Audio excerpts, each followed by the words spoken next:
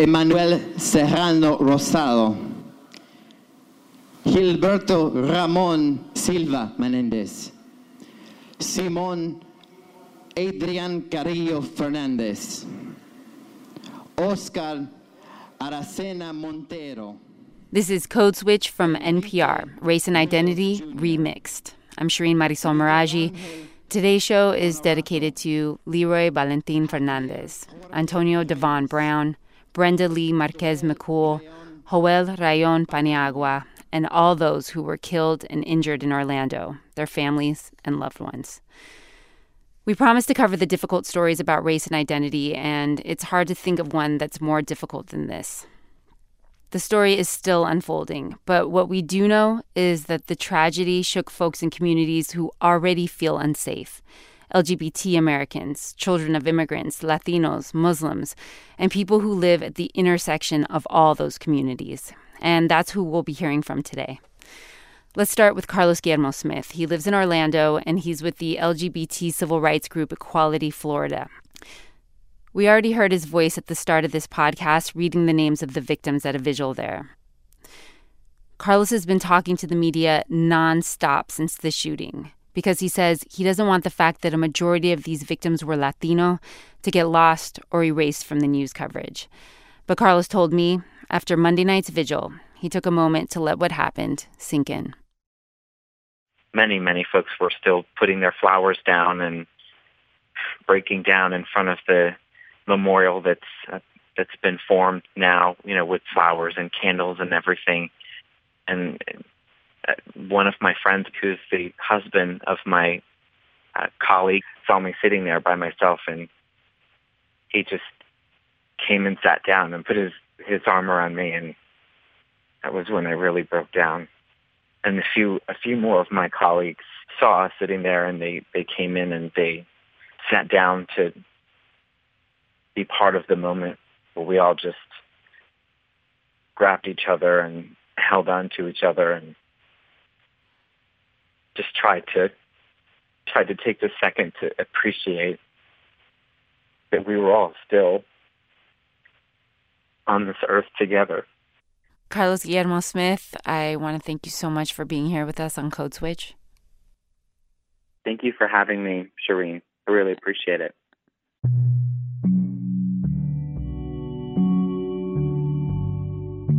And Code Switch's Adrian Florido is with us from Orlando. Hey, Adrian. Hey, Shireen. How you doing? It's very sad to be here, but it's good. I'm glad you're there, specifically because you're bilingual and you're really talking to the Latino community affected by this. One of the things that Carlos Guillermo Smith told me he's been talking to the press nonstop about is how this affected not only the LGBT community, but also the Latino community in Orlando. And in this case, it disproportionately affected Puerto Ricans. So can you talk about what you've been hearing on the ground? Well, it's really, it's hard. It's hard for them. It's not hard for just them. It's hard for everyone. But it's hard for them because it feels like an attack on them. And I think a lot of people are still sorting out what this guy's motives were, right? But whether his intention was to target Latinos or not, the fact is that most of the people who were killed were Latino.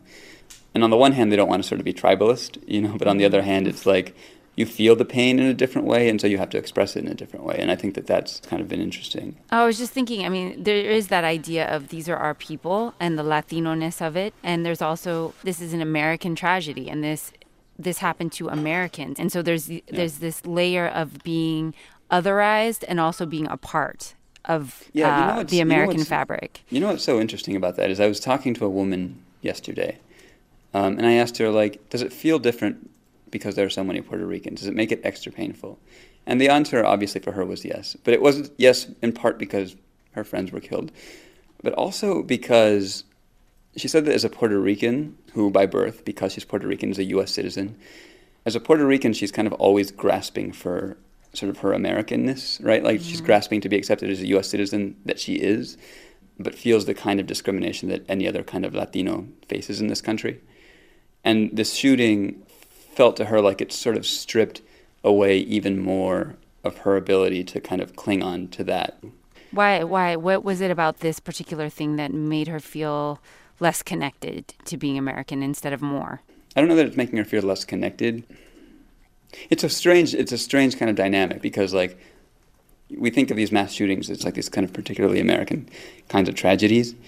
And for her, it was more like, we're trying to belong here, we're trying to be seen as Americans that we are.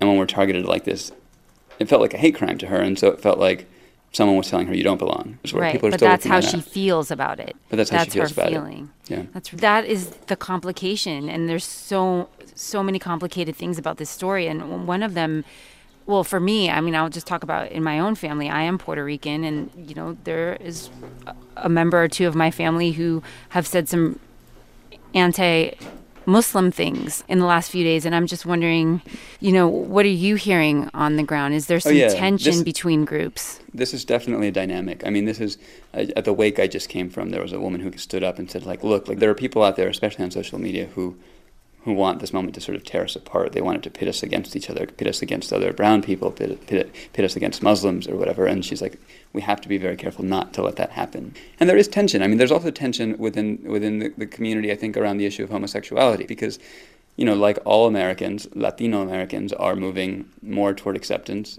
but not across the board, and generationally there are still differences.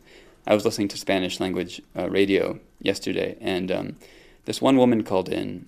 I included this in a story I did for All Things Considered. She called in and she said, one of my colleagues said she wasn't going to lower her flag to half-mast because she doesn't mourn for gay people. And that was really painful for her. And so she called this DJ because she just wanted advice on what she should do. The story, in so many ways, it doesn't fit the sort of neat narratives that we want it to fit into. Right? It doesn't. Yeah. Well, Adrian, thank you so much for being here and doing this. I really appreciate it. Of course. See you guys soon.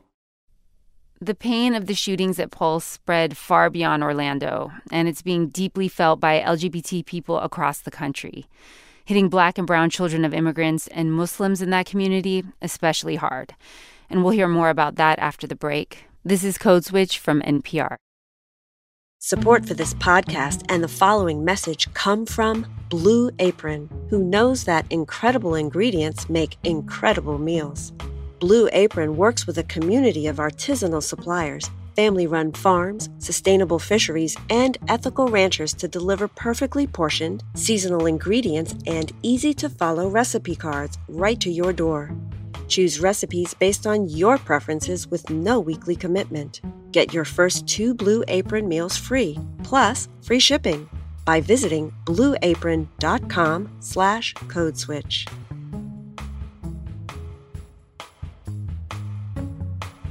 If you like what we do on Code Switch, you should take a listen to Latino USA. Host Maria Hinojosa brings you interviews and stories with a fresh perspective.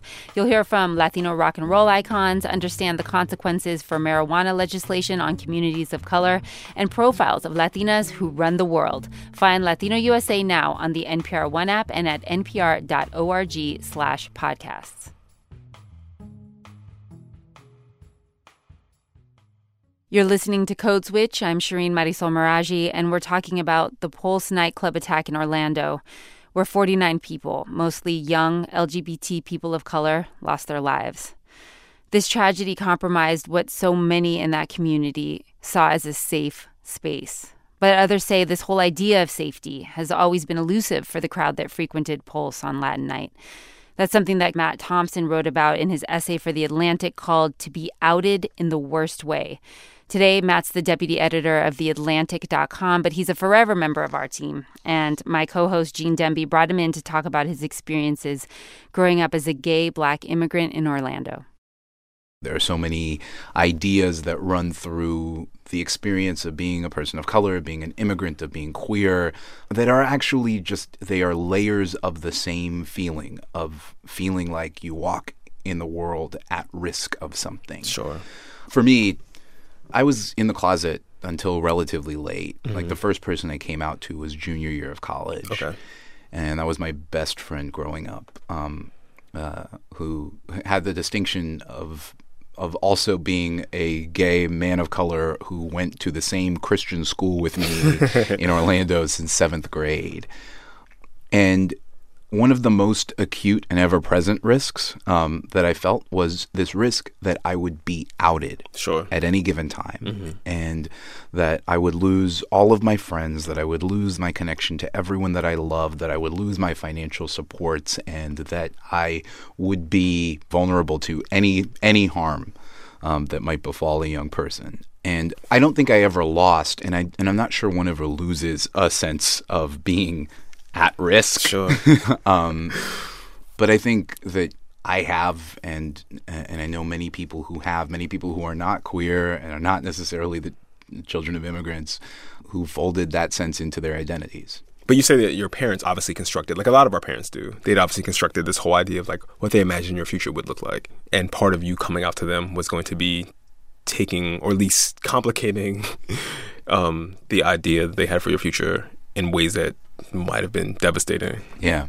I described in the essay this this feeling that I think is particularly common to immigrant parents of wanting everything for your child, and for envisioning this whole life for them, imagining their sons as men with wives and their daughters as women with husbands, imagining them rich and successful with many, many children and many grandchildren for them. But there is so much of the vision that they constructed for my life.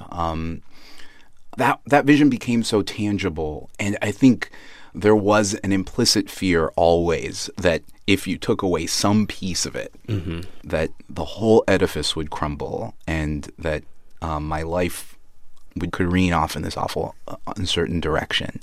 I think it takes such a sense of courage for two people. I can't imagine almost at this point in my life, I can't imagine sort of plucking myself from this context where I have made my life, where I've made friends, going to another country and building a new life from scratch with my children. I can't imagine.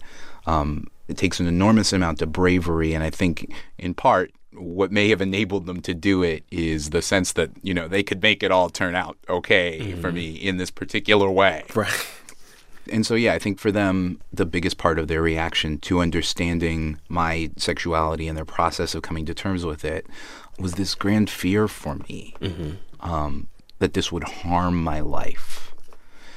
And I think as I grew older, by the time I came out to my parents, I was well on the way to a career that I'm pretty happy with. Sure. I had people in my life who I could turn to. I felt secure and loved in all sorts of ways. I had not only friends, but a partner. I think all of that made it easier to understand, or to at least have a glimpse of the possibility that I could be okay. So because of the concerns that you had about what would happen when you came out to your parents, did you need to find safe spaces? Was there a space like Pulse that was like especially important to you, where you could be sort of out and open? My first reaction to that question is just that coming out for me, and I hope it's not this way for kids that are coming out now to the same degree, but it was petrifying. The process was petrifying. I was scared at every moment. Each person that I came out to, I was scared that this would mean the end of our relationship. And there came a point at which that was no longer my expectation or my fear. But all during that process, my safe spaces were really my friends, were my support networks that I was in college. It was my roommates. I came out to my roommates, and when they were like, "Yeah, okay, great," and what's your favorite color too? Like when that was their reaction, that meant that all of a sudden my room was a safe space. Sure. When you would go back, did you go back home like during the holidays and the summer sessions? Yes. From college. Yes. So when you would go home, was there a place like that for you in Orlando, or was that like all under wraps once you went back home? Yeah, much more covert. I was closeted. And in Orlando, if I was going out, I was going out with friends from Christian school. Right. It got a bit easier to actually go out and be gay when my best friend and I were out to each other and could go out together and use one another as a convenient excuse. It's like, oh, this is my friend from Christian school. Yes, it's exactly. Like, right. My best friend from Christian school who, my family knew and loved for many years and who was also himself the child of immigrants and gay and, processing a lot of the same stuff you were processing. Yes. So how did you feel as a kid of immigrant parents that if you were to go out covertly, how much did you feel that, like, if something were to happen to you, that you were so devalued by the world that there would be no one who might come and look for you if something were to happen to you?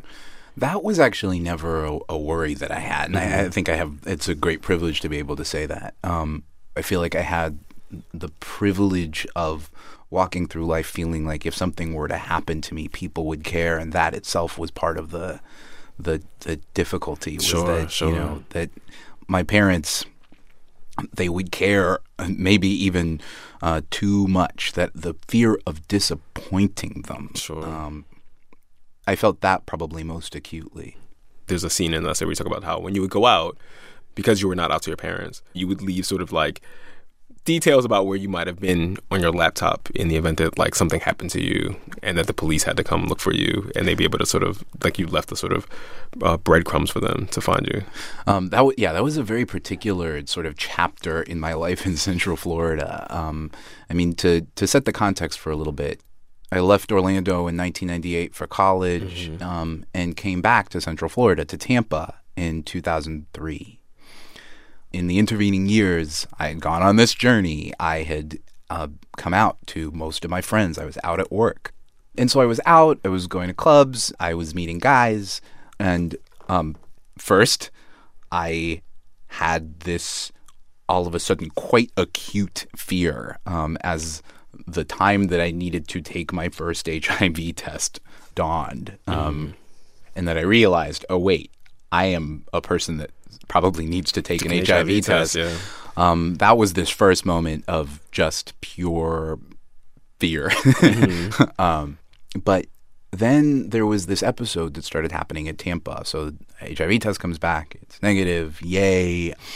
But these headlines start appearing in the local papers that gay men are disappearing. Gay men who had last been seen at local gay clubs had not been heard from in first days, then weeks.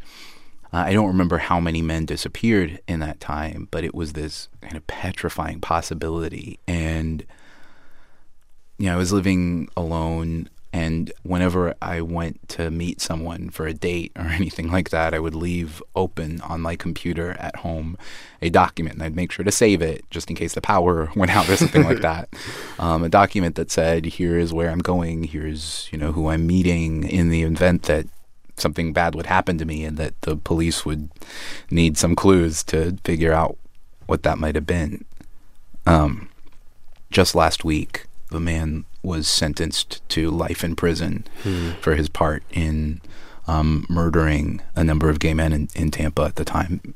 And so, they've sort of apparently discovered what happened. And it was, the grisly reality that everyone feared. And that's that's actually sort of the central sort of thrust of the essay, is that you're a child of immigrant parents, and the same time that they find out that their child has been killed in this horrible way is also the same time that they might find out that their child was also gay. Yeah. I think my process of coming to understand and empathize with what it means for an immigrant parent to become out to was a process of understanding this fact that they had constructed this vision of my life and what it would be and what it could be.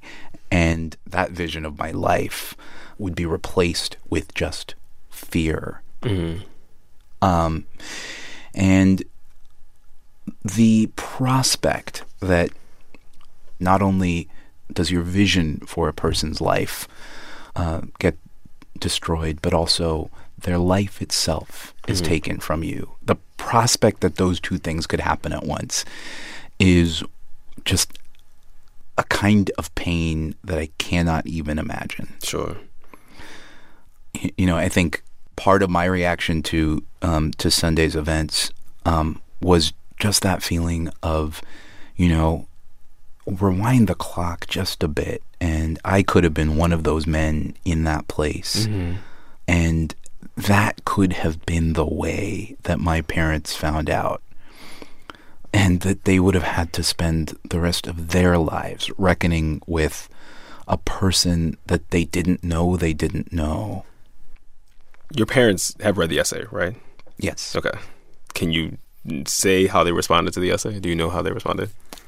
With love and warmth and generosity. I have tremendous parents. I have so many occasions to rediscover how tremendously brave and generous and loving my parents are. I'm so thankful for that. Matt Thompson is the deputy editor of The Atlantic. He is also one of the founding fathers of Code Switch. Thank you for coming in, man. Thank you so much for having me. Appreciate you. And likewise. There are people who see their own stories reflected in the lives of the victims. But the shooting also devastated folks who shared the shooter's Muslim background. Muslims and Islamic organizations across the country came out to condemn this attack. But what if you share an identity with both the victims and the perpetrator? What then? Bilal Qureshi wrote about this. An Afghan-American Muslim walks into a gay club in Florida on Latin night during Pride Month. In my dreams, that is the beginning of another great story of remix, tolerance, and coexistence that is possible only in America. In reality, it's the start of a nightmare massacre fueled by hatred and perpetrated by a man from a group already scarred by a generation of suspicion and surveillance. Whether Umar Mateen was a militant fighter financed by the Islamic State, a self-radicalized extremist, or a lone wolf psychopath with a gun license, the distinction for committing the worst mass shooting in our history now belongs to an American Muslim. That's Bilal Qureshi, freelance journalist, former NPR producer and editor, reading from an op-ed he wrote for the New York Times after finding out the identity of the shooter at the Pulse nightclub was a Muslim American. And I have to say, it's weird not to mention, Bilal, we are close friends, are we not? We are close friends, yeah. And we've been friends for almost a decade. And I've always wanted you to be a guest on Code Switch. And I have to say, I'm sad that the catalyst is this horrible tragedy. But I'm also really happy that you're here. Thank you for inviting me. Bilal, you posted this op-ed the day after this happened. So for me, as someone who knows you, it felt like it was something maybe you've been wanting to say for a long time. And I'm just wondering, what was it about this particular incident that made you write it down and want to put it out there?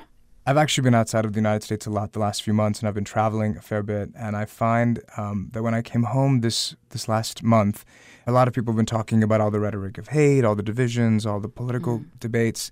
But I think being home, I was just thinking so much about how amazing it is that so many different kinds of people live together here in America in a way that they don't always in other parts of the world. I was in D.C. last weekend. It was Pride Month. I had just been in Washington for the day on Saturday, so I had come home to the suburbs in Virginia. And I was just thinking about, all kinds of people out and about doing their thing despite all the news that we keep hearing about. And so when I heard about this incident, I think as a Muslim American, my first reaction was the classic, I really hope it's not Muslim.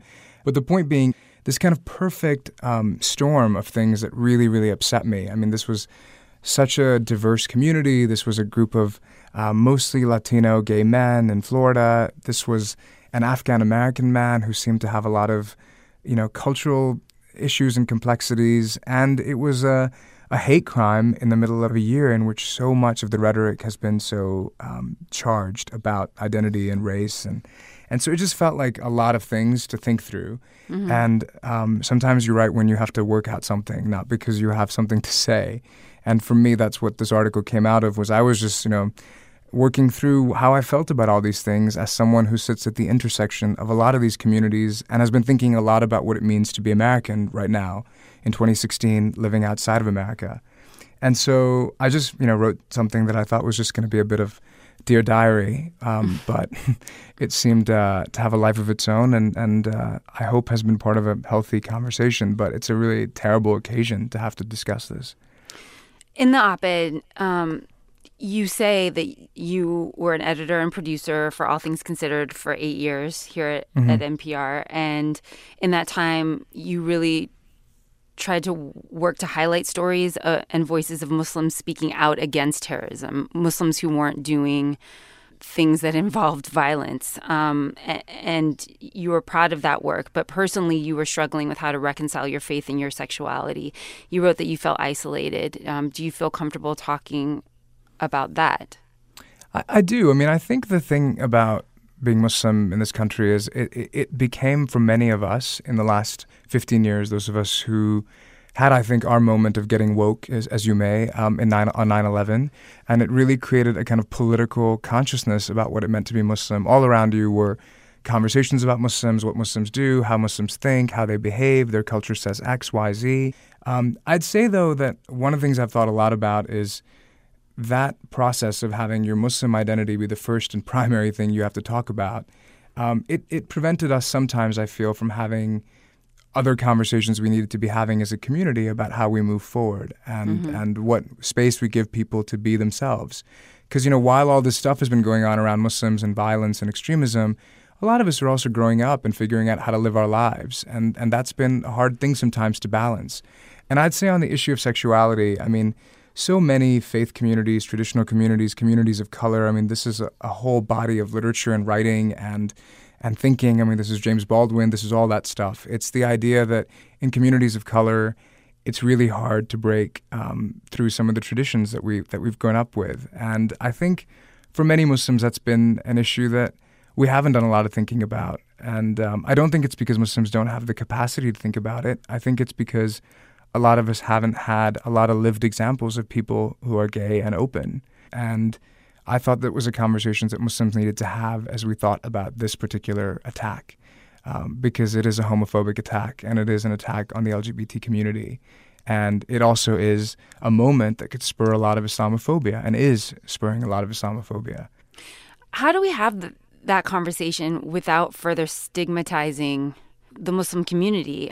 When you're saying publicly we have to look at our own issues with homophobia, I don't know, do you feel like it's piling on? Do you feel like a traitor to your people? I feel like it's really complicated.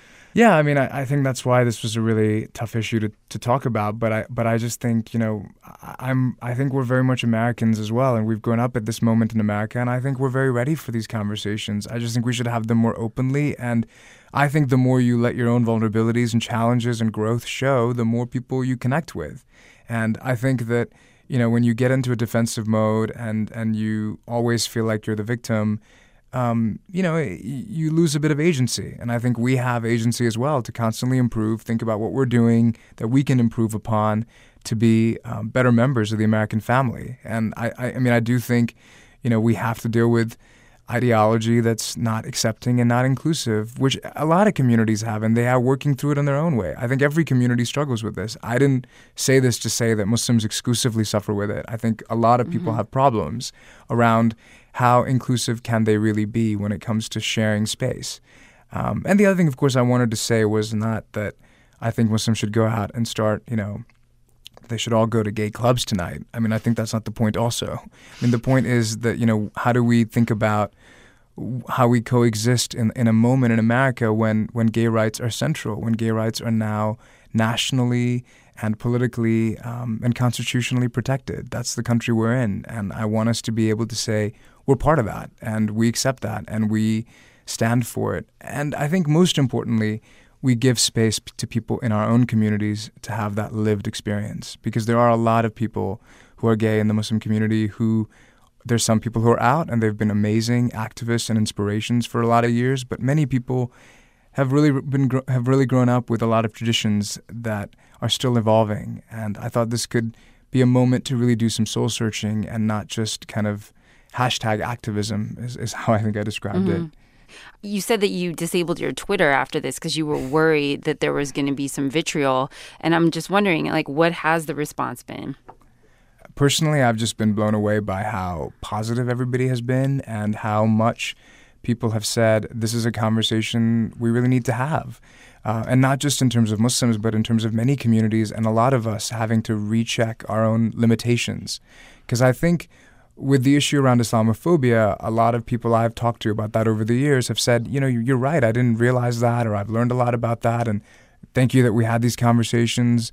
We went to Europe after the attacks at Charlie Hebdo last year and talked to many European Muslims about what it means to be hyphenated. And it was really illuminating to think about people still working out what being a hyphenated person looks like. So what I've been really struck by in the response to this op-ed and to this attack is because so many things are intersecting in this attack, from Islamophobia to self-hate to homophobia to the Latino community in Florida to our just political season that we're in. I think a lot of people have said thank you for making me think, thank you for being part of the conversation, and thank you for writing something that says we all need to do better to understand each other. I can't believe that sounds so ridiculously like cheesy now, but that's sort of what I've been struck by the response by people. I want to talk about you and living on the hyphens and, being this remixed person. Do you feel like you can be comfortable with your remix, or especially in times like this? Or do you feel like you need to highlight parts of your identity and diminish others? Well, it's an interesting question. If you don't mind me saying, you're half, half Persian, half. What is your way of describing yourself? I'm Iranian. I'm Puerto Iranian, Puerto Rican. My father's a Muslim Iranian. My mom's Puerto Rican.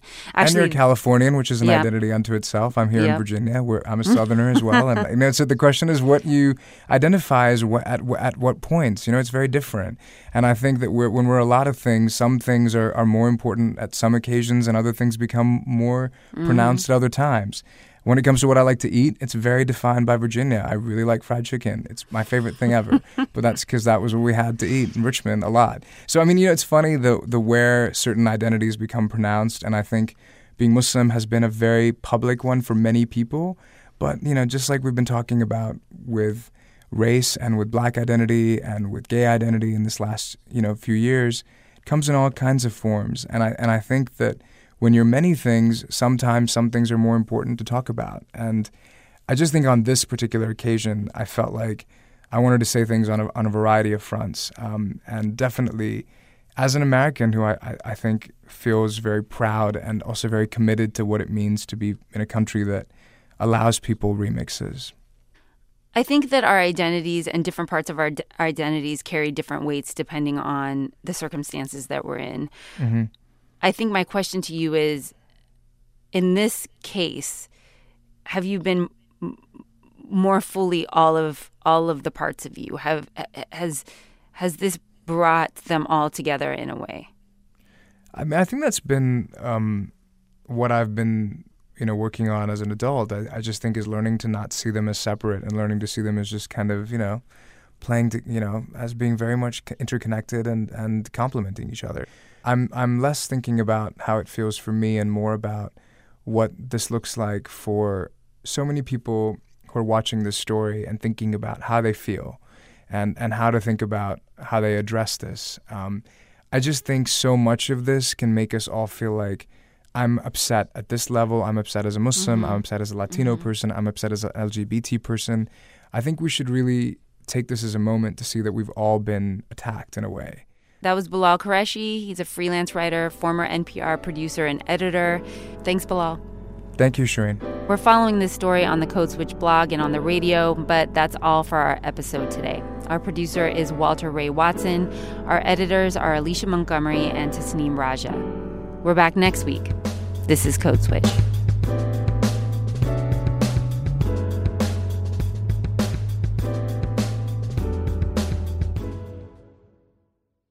If you like what we do on Code Switch, you should take a listen to Latino USA. Host Maria Hinojosa brings you interviews and stories with a fresh perspective. You'll hear from Latino rock and roll icons, understand the consequences for marijuana legislation on communities of color, and profiles of Latinas who run the world. Find Latino USA now on the NPR One app and at npr.org/podcasts.